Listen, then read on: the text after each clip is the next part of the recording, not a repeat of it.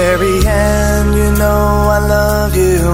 All right, now I don't have to get my wife a card. It's 8:40, and Marianne is here just in time for your Super Bowl party with what most of us will be eating on Sunday. You've been looking into this, haven't you? I sure have. Using thousands of Google search terms, it has been determined that there are 10 foods that top the list of what people will be eating on Super Bowl Sunday.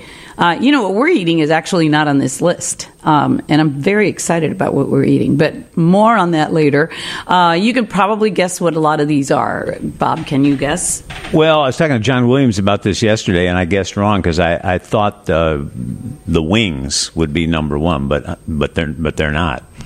They are not the number one, but they are on the list. So in a way, you're right. But here are 10 party foods that are the most popular that people have been searching for recipes on Google. And guess what? A lot of them we have recipes for on Savvy Planet's website.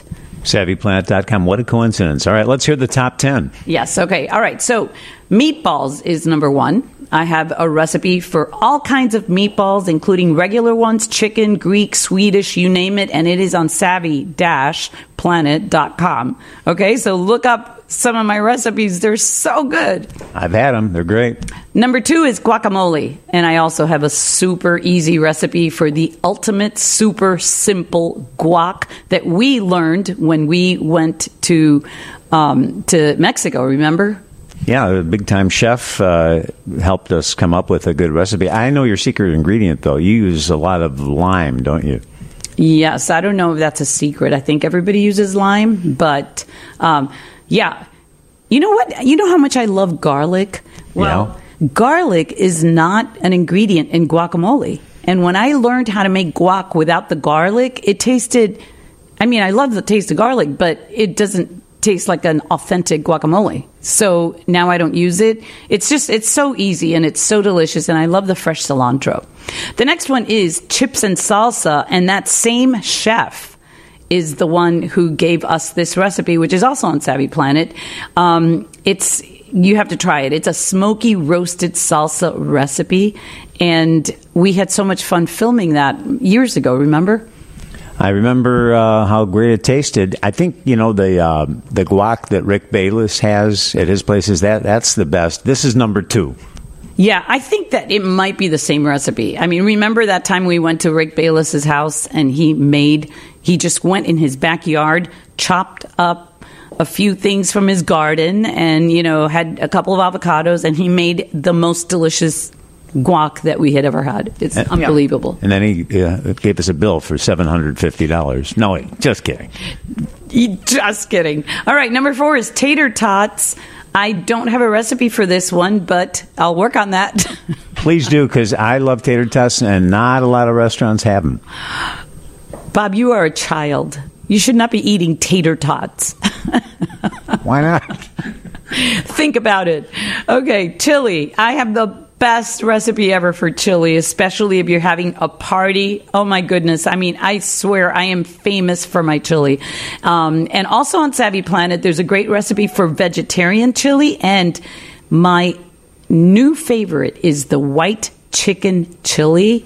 It's such a hit at parties. It's very white and creamy and cheesy. It's delicious. I can vouch for all that. And you're famous in our neighborhood for your chili, so people can make it now when they get the recipe. Okay, next up is buffalo wings, as you predicted. But my version of this is a vegetarian dish that's called spicy cauliflower bites with tahini. I didn't want to call it buffalo wings because I thought that was not very honest, but it's kind of like buffalo wings. And I guarantee you're going to be the hit of the party if you make this one. Yeah, you don't miss the chicken. Nope. And then hummus is number 7. What I love about the amazing hummus recipe on our website is that you top it off with this parsley oil that brings the taste of hummus to a brand new level.